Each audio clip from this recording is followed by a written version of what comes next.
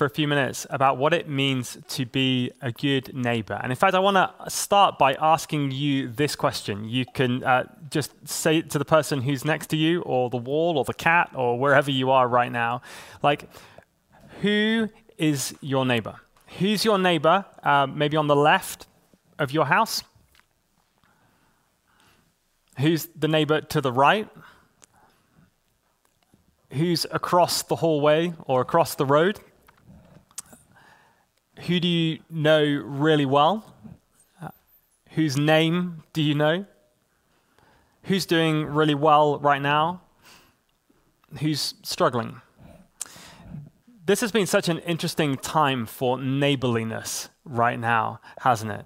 Whether you've been looking on the Nextdoor app or social media or watching the news, we've seen some incredible examples over the last few weeks of good neighborliness. We've seen people going miles out of their way to care for people, to help medics helping us, people keeping their distance from one another.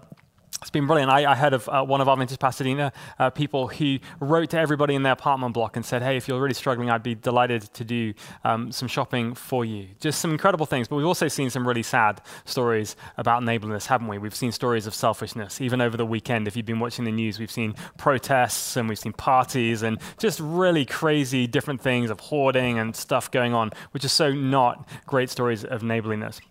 But I feel like neighborliness is a big deal right now. It's a big deal in our community, it's a big deal in our world, and it's a big deal for us as a church. And so for a few minutes, I want to look at a parable with you. It's a parable that Jesus told. It's the parable of the Good Samaritan. If you ever went to Sunday school back in the day, then you probably looked at this parable. You might also know that this is a parable that's primarily actually really answering the question, how do you inherit eternal life? But like many of Jesus' parables, they operate on different levels. And as we talked about heaven last week and eternal life, I'm going to take it on the second level, which is really asking this question. Who is your neighbor? Who is my neighbor? And so we're going to have our reading now. Luke 10:25-37. On one occasion, an expert in the law stood up to test Jesus. "Teacher," he asked, "what must I do to inherit eternal life?" "What is written in the law?" he replied. "How do you read it?" He answered, "Love the Lord your God with all your heart and with all your soul and with all your strength and with all your mind, and love your neighbor as yourself." "You have answered correctly," Jesus replied.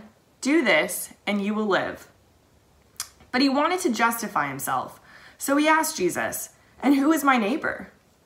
In reply, Jesus said, "A man was going down from Jerusalem to Jericho when he was attacked by robbers. They stripped him of his clothes, beat him, and went away, leaving him half dead. A priest happened to be going down the same road, and when he saw the man, he passed by on the other side. So too, a Levite, when he came to the place and saw him, passed by on the other side. But a Samaritan, as he traveled, came to where the man was, and when he saw him, he took pity on him. He went to him and bandaged his wounds, pouring on oil and wine. Then he put the man on his own donkey, brought him to an inn, and took care of him. The next day he took out 2 denarii and gave them to the innkeeper. 'Look after him,' he said, 'and when I return, I'll reimburse you for any extra expense you may have.' Which of these 3 do you think was a neighbor to the man who fell into the hands of robbers?" The expert in the law replied, "The one who had mercy on him." Jesus told him, "Go and do likewise."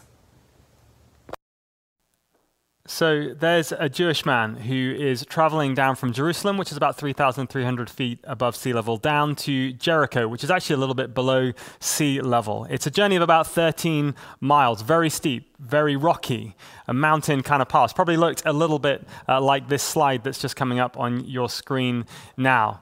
If you think about maybe coming down from the top of Mount Wilson down into Pasadena on a very hot August day, you've probably got a bit of an idea.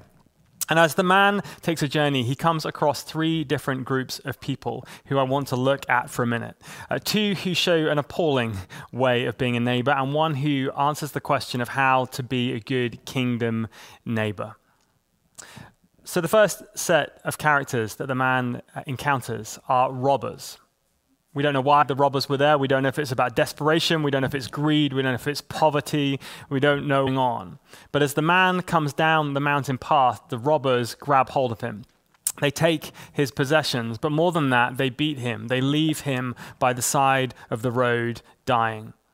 Now, the attitude that they have is very simple. It's this: what's yours is mine, and I'll take it. Basically, it's this: whatever I want, whatever I need, I will take it. It doesn't matter if it's the expense of anyone or anything else.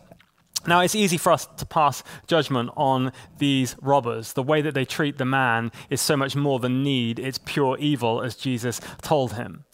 But here we have an example of incredible selfishness. My needs are more important than your needs. So what is yours is mine, and I'm going to take it. But then as the man lies dying at the side of the road, he comes across a second set of characters. He comes across the priest and the Levite. Now, these were really important religious figures in their community. They were supposed to set the moral, the religious, ethical tone in their community. They were probably going up to Jerusalem in order to fulfill their religious duties, to lead services, But as they come across this Jewish man at the side of the road, we don't know exactly what's going through their mind. Maybe it's because there's a dead body, or looks like a dead body, and they think if they're to touch the dead body, they're going to become ceremonially unclean, and so therefore they won't be able to fulfill their duties, they won't be able to do their job, so therefore it's going to affect their livelihood. We don't know if it's that. We don't know if it's because they look at the man and think, hold on, this looks like a trap, and so therefore safety is a question. We don't know if they think, oh, this is some sort of con. This man should be going up to get some benefits, or he should be calling an ambulance or something. It would be wrong to help. We don't know if it's a question that actually they just feel like they're going to be made late if they stop. But for whatever reason, these people do not stop. They cross over to the other side of the road and they carry on journeying along. Their attitude, you might say, is this: what's mine is mine, and I'll keep it. Basically, yes, of course I would help if a situation came up, but I'm not going to risk my health, my safety, my schedule, my lifestyle, my comfort for the sake of others. Sure, I'll help if it doesn't cost me. What the priest and the Levite show is an incredible protectionist attitude. In the question of who is my neighbor, the answer that the priest and the Levite give is really this: who is not my neighbor? Like the robbers, they show the same attitude. I am more important than you. I will not help because what I need is more important than what you need. But then, after seeing these two awful examples of neighborliness, along comes a third man, a Samaritan man. Now, Samaritans were the natural enemies of Jews. They came from similar Jewish lineage. If you think back to Joseph and his Technicolor Dreamcoat way back in the day, Joseph had two sons, Ephraim and Manasseh. Out of Ephraim and Manasseh, those two tribes came the Samaritans. Samaritans felt that they had the religious high ground, that they were the true people of God. Of course, the Jews also thought they were the true people of God, and so therefore the two people did not get on at all. If anyone was going to see a Jewish man at the side of the road and have an absolute right, an expectation that he was going to turn, walk away, this would be the Samaritan man. But instead, what we see is a kingdom response to how to be a neighbor. It goes like this: what's mine is yours, you have it. What's mine is yours, and you have it.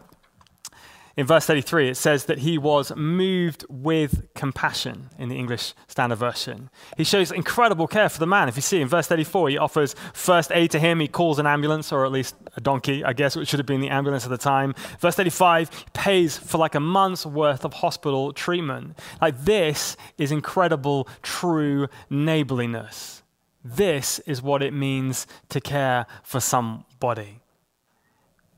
What's mine is yours, and I'll give it.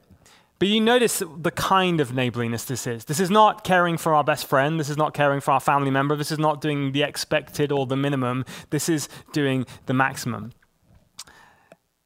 Who is my neighbor? Who is the man's neighbor, Jesus asked.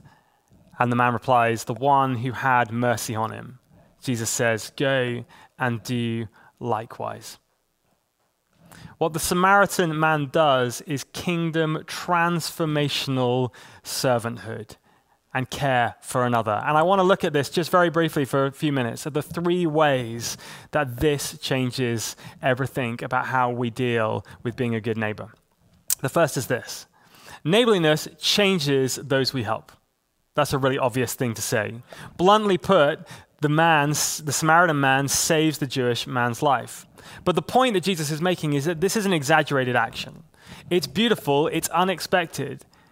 The Jewish man shouldn't have been helped in a way.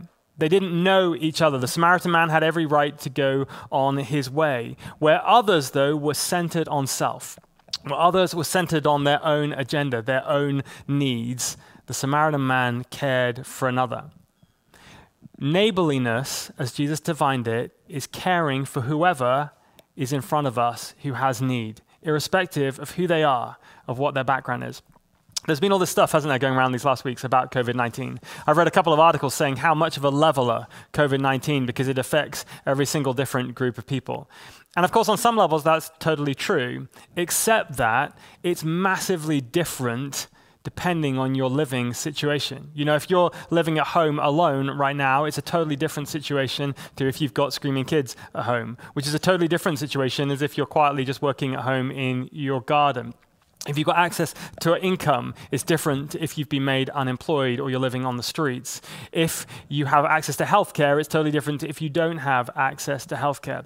In fact, COVID-19 is massively disproportionate in its effects on some of us struggling in our community. I saw a stat this week saying that mental health hotline here in the United States has seen an 891% increase in calls. Being a good neighbor means seeing a need wherever and whenever it might arise and responding out of a place of compassion. I think sometimes we see the spiritual gift of hospitality and care as really about how we help the people who are just like us. Maybe right now you're thinking about how you're looking forward to having a dinner party with somebody that you haven't seen for a while, going and grabbing a coffee.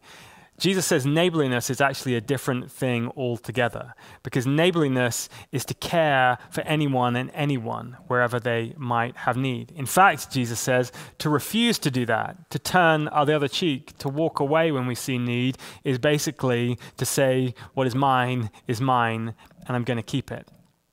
So neighborliness changes the world around us. It changes situations. But neighborliness also changes us, which is great, because it's the very thing in which we were designed to be. Time magazine recently gathered a load of scientific data and studies which show overwhelmingly that we as human beings are at our most happy when we are giving things away.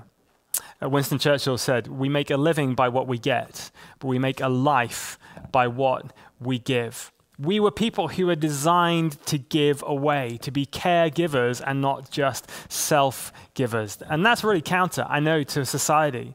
You know, Jesus says this of the most important commandments: love the Lord your God with all your heart, with all your mind, and with all your soul, and then love your neighbor as you love yourself. Now, that's extremely challenging when you take Jesus' view of neighborliness.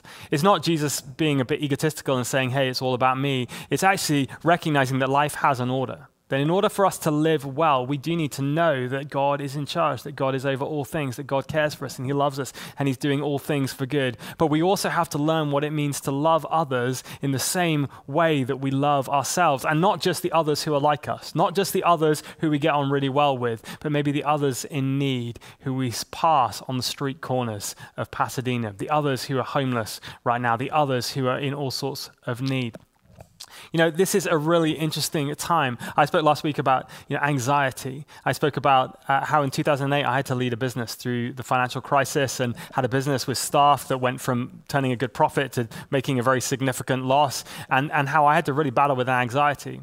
Now, if I'm honest, some of the anxiety that I was facing that time was because I was worried about, the people who I was employing and how they were going to make ends meet and all those things. But if I'm also honest, a lot of it was really about me. It was about my career. It was about my reputation, about my ability to be a businessman, my ability to provide for my wife, whether or not I was going to be able to pay rent next month, whether or not it was going to turn out okay. Now, the reality is I had a whole massive support network around me, which was way bigger than most of the support networks that many people are facing right now. But it still felt like an anxious time. Now, I don't want to make light of anxiety because anxiety is a really big deal right now. But for me, one of the things that so helped over the years to come was a recognition that I'm called to just care for much more than just myself. That actually, when I learned to just take my focus off myself, my needs, my desires, on what I want, my goal, be achieving what I want to achieve in life, and started to focus a little bit more on others. And not just the others who are like me, but the others out in the world, when I realized that God had placed a calling on my life to show God's love to the needy, to the lost, to the least. And that started to transform me and not just transform others. Actually, I started to find peace. Peace when I realized that God is in charge and he's called me to care for other people as much as I care for myself. You know, our economy, our whole society is geared around desire, isn't it? Advertising tells us all the time, just get what you desire. It's not get what you need, it's get the things that are going to make you feel good. But I don't know if you've noticed that most of the things that they tell you are going to make you feel really good don't seem to work beyond 10 minutes after you've bought the thing, because it just doesn't fulfill the whole of happiness that we have. And in fact, right now, a lot of us are in withdrawal. We are almost in a medical state of withdrawal because some of those things that we just constantly stuffed our lives full of are being ripped away from us. Maybe right now, you just can't go whenever you wanted to your favorite restaurant and hang out. Maybe you can't even go to the gym. You can't go to the mall to get your shopping fix. You can't even go on Amazon to get one-day delivery because Amazon Prime is no longer one day. It's about a 5-week delivery or something like that right now. Everything has changed. And if you found yourself reaching for a bottle or a glass of something or a substance or just doing unhealthy behavior, a lot of it is to do with the fact that we are just literally having to withdraw from this desire-based world. But it's an amazing opportunity because it's an opportunity for us to realize that giving, caring, loving others is the way that we were designed to be. What mine is yours, and I'm supposed to give it from a place of compassion. Jesus said this, no one can serve two masters. Either you'll hate the one and love the other, or you'll be devoted to the one and despise the other. You can't serve God and money. Now, we read that all the time as oh, God is really down on money. We should hate money. But that isn't actually what Jesus is saying at all. Unfortunately, there's a little paragraph gap in our English translations, but it's not there in the original text. And Jesus goes on and says, therefore I tell you, do not worry about your life, what you'll eat or drink, or about your body, what you'll wear. Is life not more important than food, and the body more important than clothes? What Jesus is saying is that when we focus on ourselves, when we think what's mine is mine and we've got to protect it, we've got to keep it, we've got to hold on to it, we've got to hoard it, then actually that's exactly where we find worry. But when we learn not to focus on the things that we need, but focus on God and how we give and how we care for others, that's actually how we find happiness. Martin Luther, who's a very famous theologian 500 years ago, reformer, said this, Sin is a life turned inward on itself, a self-obsessed life, whereas the kingdom life is a life turned outwards, outward to God and outward to our neighbors. And then finally then when we are good neighbors, it changes the environment around us. You know, the truth is that increasingly we live in a world where people are very suspicious about Christianity. You know, maybe 20 years ago, 50 years ago, 100 years ago, I don't know, people would have come to find a pastor if they had a need. They'd have gone to look for the answers in a church. But increasingly, I think, in young people today, find those kind of answers in totally different places and, in fact, look at the church and think, man, the church is the very issue. Because the way that the church shows neighborliness, the way that the church judges and doesn't care for people is actually a really negative experience. On Easter Sunday, I turned on the BBC News, very British of me, I know. On the BBC News website, there were just 2 articles that had anything at all to do with Easter Sunday. One was a damning article about how certain churches had refused to close their doors in America on Easter Sunday. And another one was about how St. Peter's Basilica was empty and the Pope was having to do Easter Sunday Mass to nobody there at all. People are very suspicious of organized religion, but at the same time, people are asking all sorts of questions about reality, about life, about the universe, about everything right now. And I think as Christians, we've got an amazing opportunity to show people a better way of living, but it has to be a better way of living. It's not okay for us to simply go, this is truth and this is what we believe and you should believe it too. People are looking for ways to do life right now that matter. And if they see an angry church, if they say an inward-focused church, if they see a protectionist church, if they see a church which is all about us and not about the world around us, then I guarantee that people will go and find answers in things which offer a better news story to that.